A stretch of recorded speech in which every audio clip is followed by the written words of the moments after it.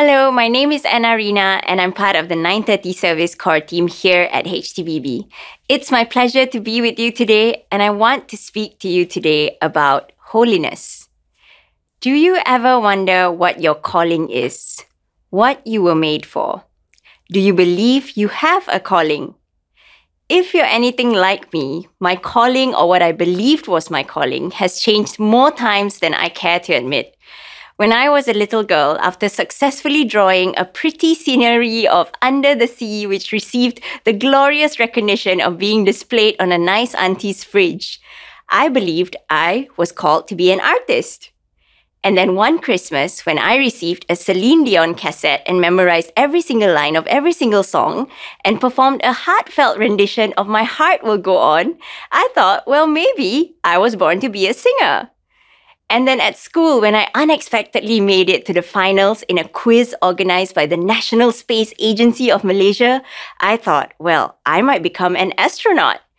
Unfortunately, my dream was truly short-lived when I answered one of the quiz questions wrongly on national TV. Put me off outer space for life.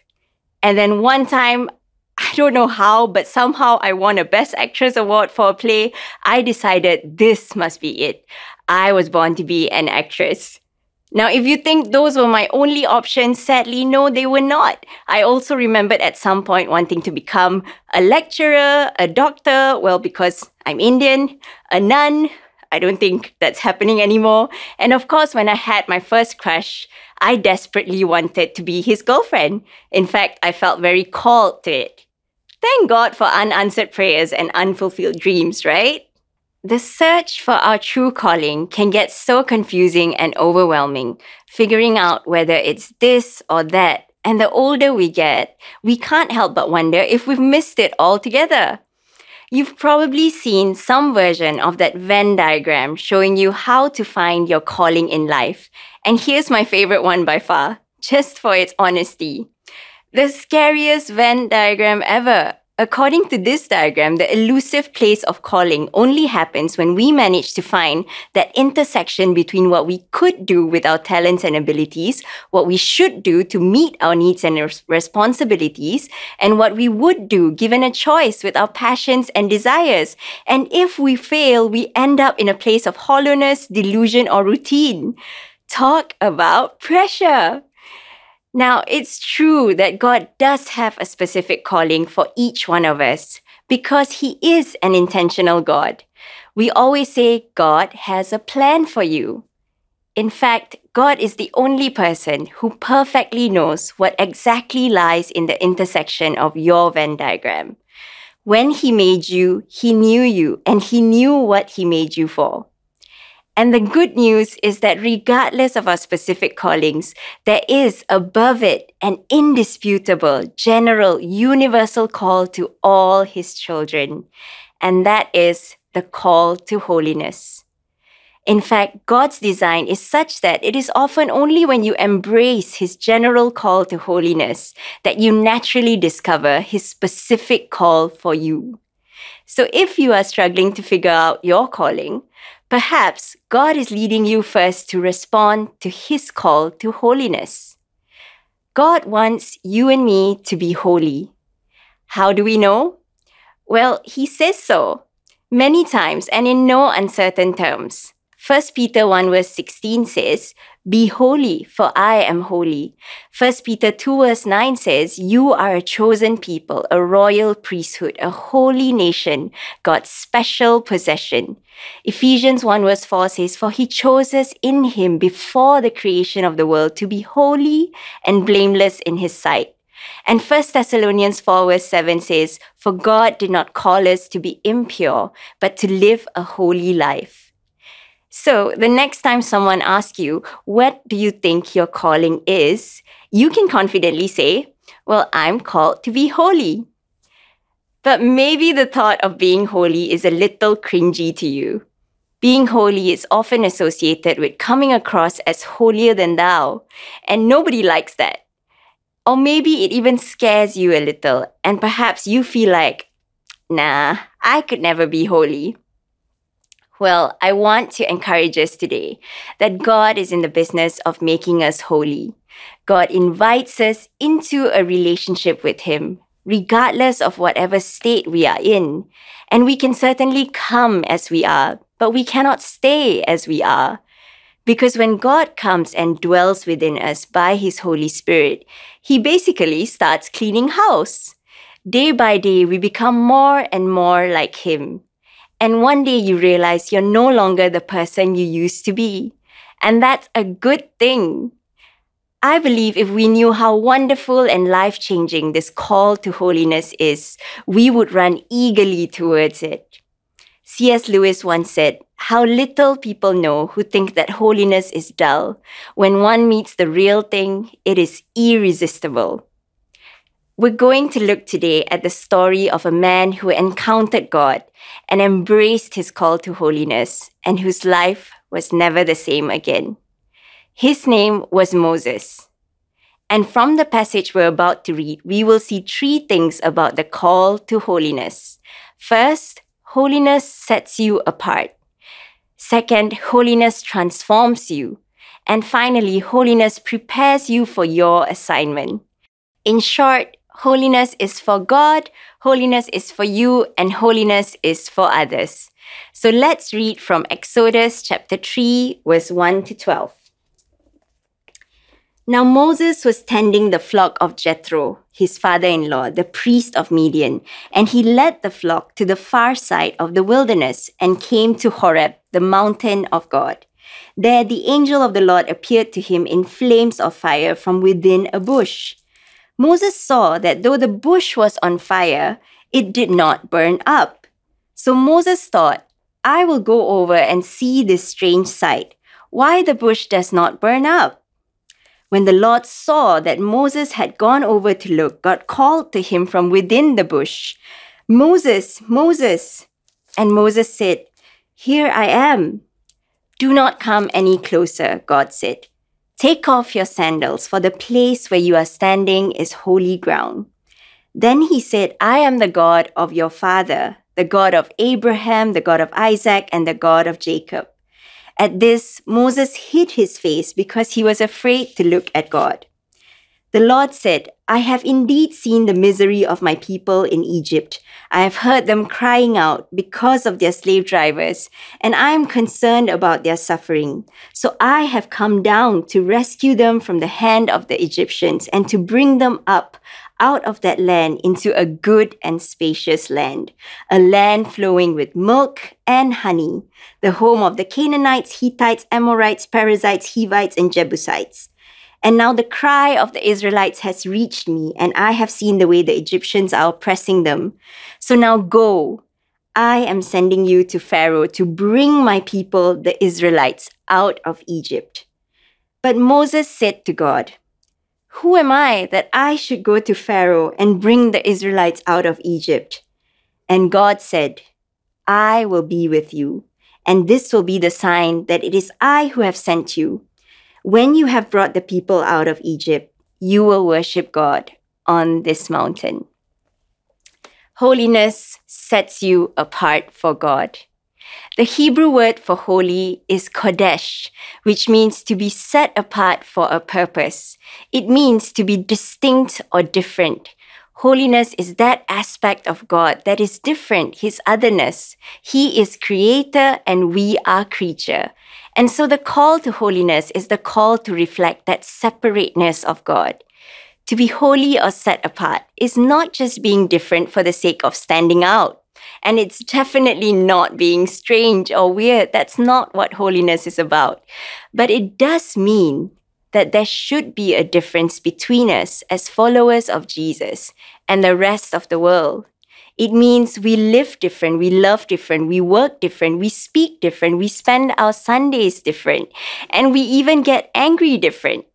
When people look at us, they may not know exactly what it is, but they know that there's something different about this person that sets them apart from the crowd. You are set apart for a person and a purpose. God sets you apart for Himself and for His plans. Leviticus 20 verse 26 says, "You shall be holy to me. I, the Lord, am holy and have separated you from the peoples that you should be mine. In the passage we just read, we see how God set Moses apart long before he ever encountered God in the burning bush. A little backstory of Moses. Flashback Prince of Egypt, if you've seen the movie. Moses was born to parents who were both Levites, a tribe that itself was set apart for the service of the Lord. He was born in Egypt at a time when the Hebrew people had become enslaved and oppressed in Egypt, because the king of Egypt, or Pharaoh at that time, was so threatened by the growing number of Hebrews or Israelites that filled the land of Egypt. But the more that Pharaoh oppressed the Hebrews, the more God multiplied them. So finally, Pharaoh resorted to genocide. He told two of the Hebrew midwives, Shiphrah and Puah, that whenever a Hebrew boy is born, they must kill him. But the midwives did not follow Pharaoh's rule because they feared God. So they made the excuse that these Hebrew women, they are not like the Egyptian woman or Pharaoh. They sneeze and the baby comes out. No, I'm kidding. That's not what they said. But basically, they explained that the Hebrew women were so vigorous in childbirth. They would deliver so quickly, the midwives didn't even have time to get to them. So in spite of this cruel decree by Pharaoh, God increased the Israelites even further. So Pharaoh got really angry and he told all the people in Egypt, every Hebrew boy that is born, you must throw into the Nile. And so this was the scene that Moses was born into. But God had a plan. He always has a plan. God set Moses apart. Instead of being thrown into the Nile, his mother hid him for 3 months. And when she could no longer hide him, she put him in a basket and placed him among the reeds along the Nile riverbank. And who should see this basket but Pharaoh's daughter? Long story short, Moses' sister, who was secretly watching what would happen to Moses, sees that Pharaoh's daughter finds him, and she cleverly offers to find a Hebrew woman to nurse Moses.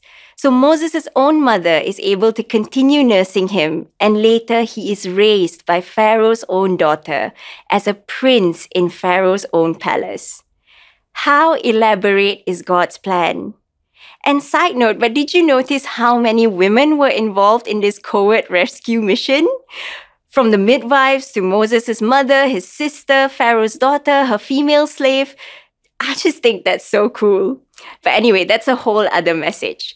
But here's what we can see from how Moses was set apart from the day he was born. You know, we often think that God only begins to move in our lives the day we meet him and the day we decide to follow him. But the truth is, God has already set you apart when he made you. He had plans for you and ordained all the days ahead of you from the time he formed you in your mother's womb. The fact that you are here today is because God set you apart for such a day and time as this. And perhaps you may never know the elaborate plans he made for you, how many evil schemes he overturned just to get you to this place. By the time Moses encounters God in the burning bush, God had already been long and hard at work, setting him apart for himself and for his plans. Exodus 3 says, Moses was tending to his father-in-law's sheep on the far side of the wilderness, and he came to Horeb, the mountain of God. All through Scripture, mountains are places of meeting with God. Sometimes, God will isolate you to set you apart from the crowd so that you can have a special encounter with him. Now, we don't know what led Moses to that mountain, but it was there that he saw a strange sight, a bush on fire. There's nothing unusual about a bush on fire, especially in the wilderness. But Moses gazed at this scene long enough to notice it was burning, but it was not consumed. And he wondered why. Have you ever seen a strange sight? Something that's different, unlike what you've seen before, that makes you ask the question, why? I recently came across a very strange sight. Not quite a burning bush, but it definitely caught my attention, and it drew me to take a closer look. That's right. I'm not sure what's going on here, but so many questions. Why does this papaya tree have dead leaves but loads of green fruits? Or perhaps it's a picture many of us can resonate with in the pursuit of our callings. You might feel really dry and worn out and unfruitful, but perhaps in spite of how you feel, God has been working in you through it all and bearing lots of good fruits through you. But maybe you are in here today in the house of God, and you're not really sure how you ended up here. But something or someone somehow drew you here, just like how Moses was drawn to the mountain of God. And perhaps you also have seen some strange sights here in the mountain of God. Maybe it's the worship or the kindness and the joy of the people, or a dancing bear on stage, or the message you've been hearing from the preacher here every week. And you find yourself drawing nearer and lingering a little longer, asking the question, why? I don't know what brought you here, but I know that God's holiness sets him apart from everything else. God is unlike anything or anyone you have ever encountered, and that's what makes him irresistible. And maybe you've been hard at work pursuing X, Y, and Z, and after achieving them, you begin to wonder, why is it that this doesn't satisfy you? The longing in your heart is like the burning bush that is never consumed. What is it that you long for? Is it for peace that surpasses all understanding, or for love that is utterly unconditional, or a centeredness that keeps you steady, or for a purpose that keeps you going? I believe that it's because God has designed you to be set apart for him and his plans. And I know that no one who encounters the living God ever leaves the same, because the holiness of God transforms us. And that's the second thing we see from this passage. Moses found himself staring at a bush on fire that was not consumed. What was Moses looking at? Fire is a symbol of the holiness of God. Wood often represents humanity and the cross of Christ. And Moses saw that the wood was not consumed by the fire. See, Moses wasn't just witnessing a strange wildfire. He was encountering a foreshadow of Christ, the only perfect sacrifice that is not consumed by the holiness of God. For though he was slain on the cross, God raised him up again. In the book of Deuteronomy, Moses would later write that our God is a consuming fire. And I believe he wasn't just speaking figuratively. He was speaking from experience, from his very own personal encounter with the Lord in the burning bush.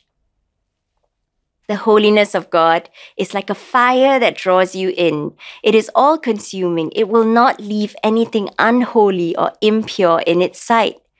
It's like the sun. The warmth of it is nice from a safe distance, but come too close to it and it will wipe you out.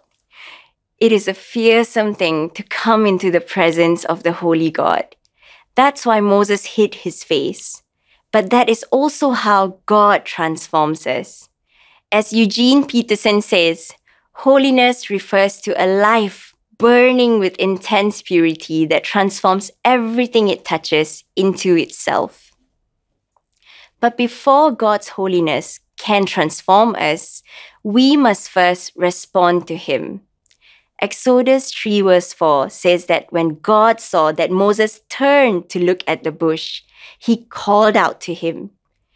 God waited until he had Moses' attention before he spoke to him. You see, we can have access to God, but the more important question is, does he have our attention?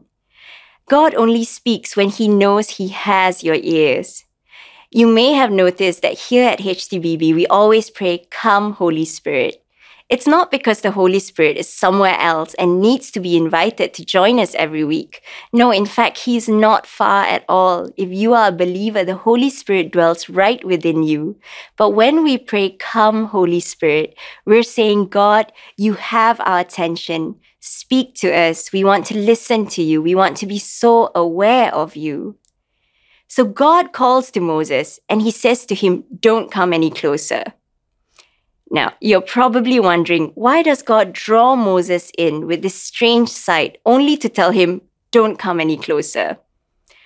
Well, the simple answer is God wants to have a relationship with him, but he also wants to protect him from his own consuming fire. You see, God will never compromise who He is in order to have a relationship with us. He was holy then, He is holy now, and He will be holy forever. The holiness of God will never change, but it will certainly change us. God makes a way for us to draw near to Him, and that way is the cross of Christ. The holiness of God is the reason why the cross was necessary. God's holiness is that part of Him that ensures justice will be done. Wickedness and evil will not go unpunished because God is holy. Isn't that a wonderful thing? I don't know about you, but I have seen a fair amount of injustices around me to find so much comfort and hope in the fact that Jesus will come back one day as the righteous judge and set all things right. The theologian Miroslav Volf wrote that if God were not angry at injustice and deception and did not make a final end of violence, that God would not be worthy of our worship. But that also means that our own wickedness and sin needs to be dealt with. We all have our sins to address, whether it's pride, lust, greed, unforgiveness, idolatry, addiction, and so on. So how then do we draw near to God? God says to Moses, "Take off your sandals." It means to put off your old ways, shake off the dirt of your sins.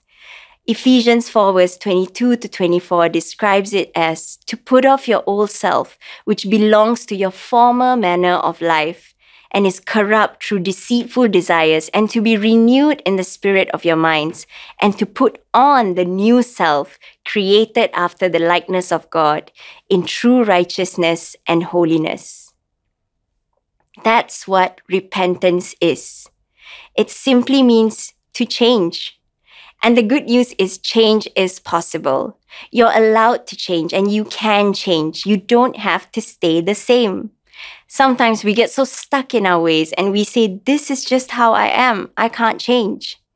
But that's not what God says about you. The most liberating thing we can do for ourselves is to acknowledge our sin, the error of our ways, and ask God for help. You see, God never intended for us to remain at a distance from Him. His entire redemption plan was so that there would be no separation between us and Him. He wants a close, intimate friendship with us. Holiness makes you God's friend. Throughout history, God has been moving closer and closer to His people. In the Old Testament, we see God's presence moving from the mountain to the tabernacle or the tent, where His presence moved with His people. And then later we see God dwelling in the temple, in the Holy of Holies. And eventually we see in the New Testament that God makes His dwelling place within those who believe in Him by His Holy Spirit. But sometimes the closer He gets to us, the more we take His presence for granted. The Holy Spirit's job within us is to make us holy, to instruct us and convict us in the way of holiness. And this process is painful at times. It will involve dying to ourselves. It will involve the discipline of God, which is not pleasant at the time, but later on it produces within us a harvest of righteousness and peace. What that means is our suffering, our trials, testing in this life is not in vain. The promise is, however intense the heat gets, it will not consume us, but it will transform us as pure gold. Our desires, our motives, our actions, they all start looking different. Moses became a different person. After his first encounter with God in the burning bush, Moses constantly went up and down the mountain. He was always in God's presence, and he no longer hid his face in fear. Instead, he boldly prayed, "Show me your glory, Lord." And God did. God Himself said that Moses speaks face to face with Him. Moses spent so much time in the holy presence of God to the point that his face began to glow so brightly that he needed to wear a veil because the radiance of his face was too much for the people to bear. You know, I always wondered why no one has ever come up with a facial called the Moses glow. When God's holiness transforms you, you will glow different. And finally, holiness prepares you for your assignment. I believe a part of Moses always knew that he was set apart to save his people. In Exodus 2 verse 11, it says that one day, when Moses was grown up, he was compelled to go out and visit his own people who were being oppressed. And what happens next is Moses ends up committing murder by intervening and killing the Egyptian slave driver. The next day, he tries to intervene again, and when he sees two Hebrew slaves fighting. But to his shock, they call him out and say, "Who made you leader over us?" See, Moses was trying to carry out an assignment that God placed upon his life, in his own strength, in his own authority and wisdom. When he realizes that his crime had been witnessed, Moses has to flee from Egypt. So he runs as far as Midian and he settles there. And when his first son is born, he names him Gershom, which means, "I have now become a foreigner in a foreign land." But the reality is, Moses had always been a foreigner in a foreign land. And God was beginning to reveal to Moses the purpose for which God had set him apart, to lead the people out of Egypt. As believers, we too are foreigners in a foreign land. This is not our home. Don't get too comfortable here because God has set us apart for our true and eternal homes. Is there a calling in your life that you have been trying to fulfill in your own strength, in your own time, and according to your own plans? Moses got his calling right.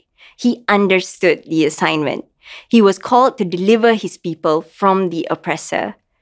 But God had an entirely different plan for how Moses was to accomplish his will, and that plan involved a preparation of holiness.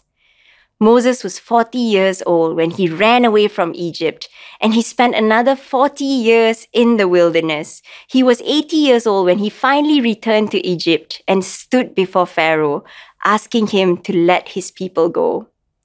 D.L. Moody said Moses spent 40 years thinking he was somebody, 40 years learning he was nobody, and 40 years discovering what God can do with a nobody. What was God doing with Moses all that 40 years in the wilderness? Moses was being prepared for his calling, from a palace full of abundance and authority into the bare wilderness as a fugitive. For 40 years, Moses was shepherding sheep. Little did he know that one day he would shepherd his own people through another 40 years in the wilderness. But God knew, and God knew what he was preparing Moses for. This is why we have to trust the process. God always has a process, even if it doesn't make sense to us. The call to holiness prepares you, it humbles you, builds your character and resilience so that you are ready and equipped for the very thing that God has called you to. Holiness transforms you, but more importantly, it transforms the call. Holiness shows you that ultimately your calling is not about you, but about God, about His plans and His glory in fulfilling it. In Exodus 3 verse 9, God tells Moses, "The cry of the Israelites has reached me, and I have seen their oppression. So now go, I am sending you."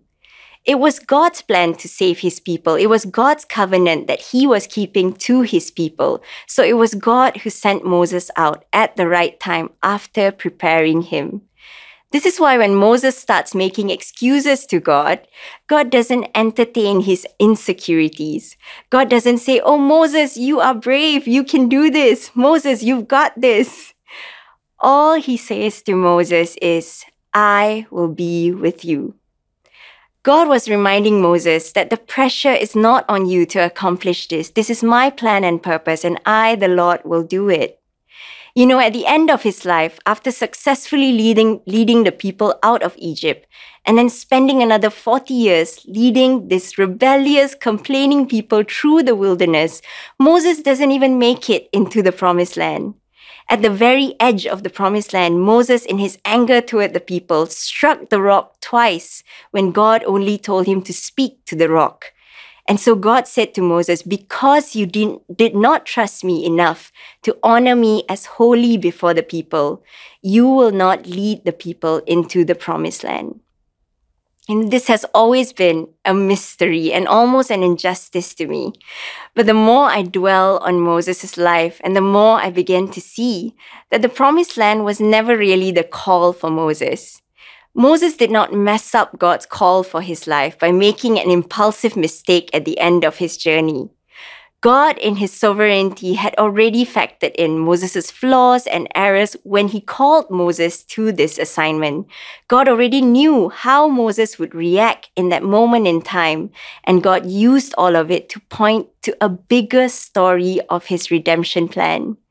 You see, Moses represented the law, and the law on its own is not sufficient to take you into the promised land. The man who would lead the people into the promised land was a man named Joshua. Joshua has the same Hebrew name as Jesus, Yeshua. Jesus came not to abolish the law, but to fulfill what the law could not. The only way we can enter into the life that God has for us is through Jesus. Moses may not have made it into the promised land, but he certainly fulfilled God's call over his life to be holy and to lead the people out of Egypt so that they could be set apart and made holy for God. God's friendship with Moses was the greatest call he ever had. At the end of his life, God leads Moses up again to a mountain, and Moses was 120 years old by this time. Do you know what God does with his friends? He tells them his secrets. Up on this mountain, God shows his friend Moses the entire promised land that God would give his descendants, the sum of his life's work. And then in the most tenderest of friendships, Moses dies in the presence of the Lord, and God buries him. And God says of Moses, since then, no prophet has risen in Israel like Moses, whom the Lord knew face to face, who did all the signs and wonders the Lord sent him to do in Egypt. Moses fulfilled his call. There is no greater calling than the call to holiness, to intimacy with God, the call to be God's friend. Now, I don't know about you, but I want to be God's friend more than I want to achieve any other calling in my life. The good news is God wants to be your friend. That's why he went to the cross and died for you, so that he could have a relationship with you, a loving, growing, continuing, intimate friendship with you. So how will you respond to God's call to you today? To be holy and set apart for him, to be transformed and to carry out his plans and purposes for your life. Let's pray. If you have never had a chance to respond to God's invitation to have a relationship with him, and if you would like to do so, let's just say this prayer together. Lord, I thank you that you've gone to the cross to die for me and to make a way for me to draw near to you. Come and dwell in my life by your Holy Spirit and transform me for your plans and purposes. And Lord, I'm sorry for the sins of my past. I take off my sandals and I come to you, O Father, and receive your righteousness and your holiness upon me. Amen. And for those who may be struggling with figuring out what your calling is, or you've been struggling to try and achieve your calling with your own strength, your own wisdom, let me just pray for you to have peace and surrender and to trust God's process in your life. Lord, we thank you that you have a specific call for each and every person that you created. Lord, we thank you that you've revealed those things to different people, oh Father, in this place today, Lord. And we pray, Lord, that you would help us, oh Father, to surrender the how, the why, the when, the timing of everything, oh Father, to surrender it into your hands. Help us to know, oh Father, that our calling is not about us, but about you and your plans, oh Father. Give us wisdom, give us discernment, and give us peace, oh Father, as we let go of things we have no control over. In Jesus' name we pray. Amen.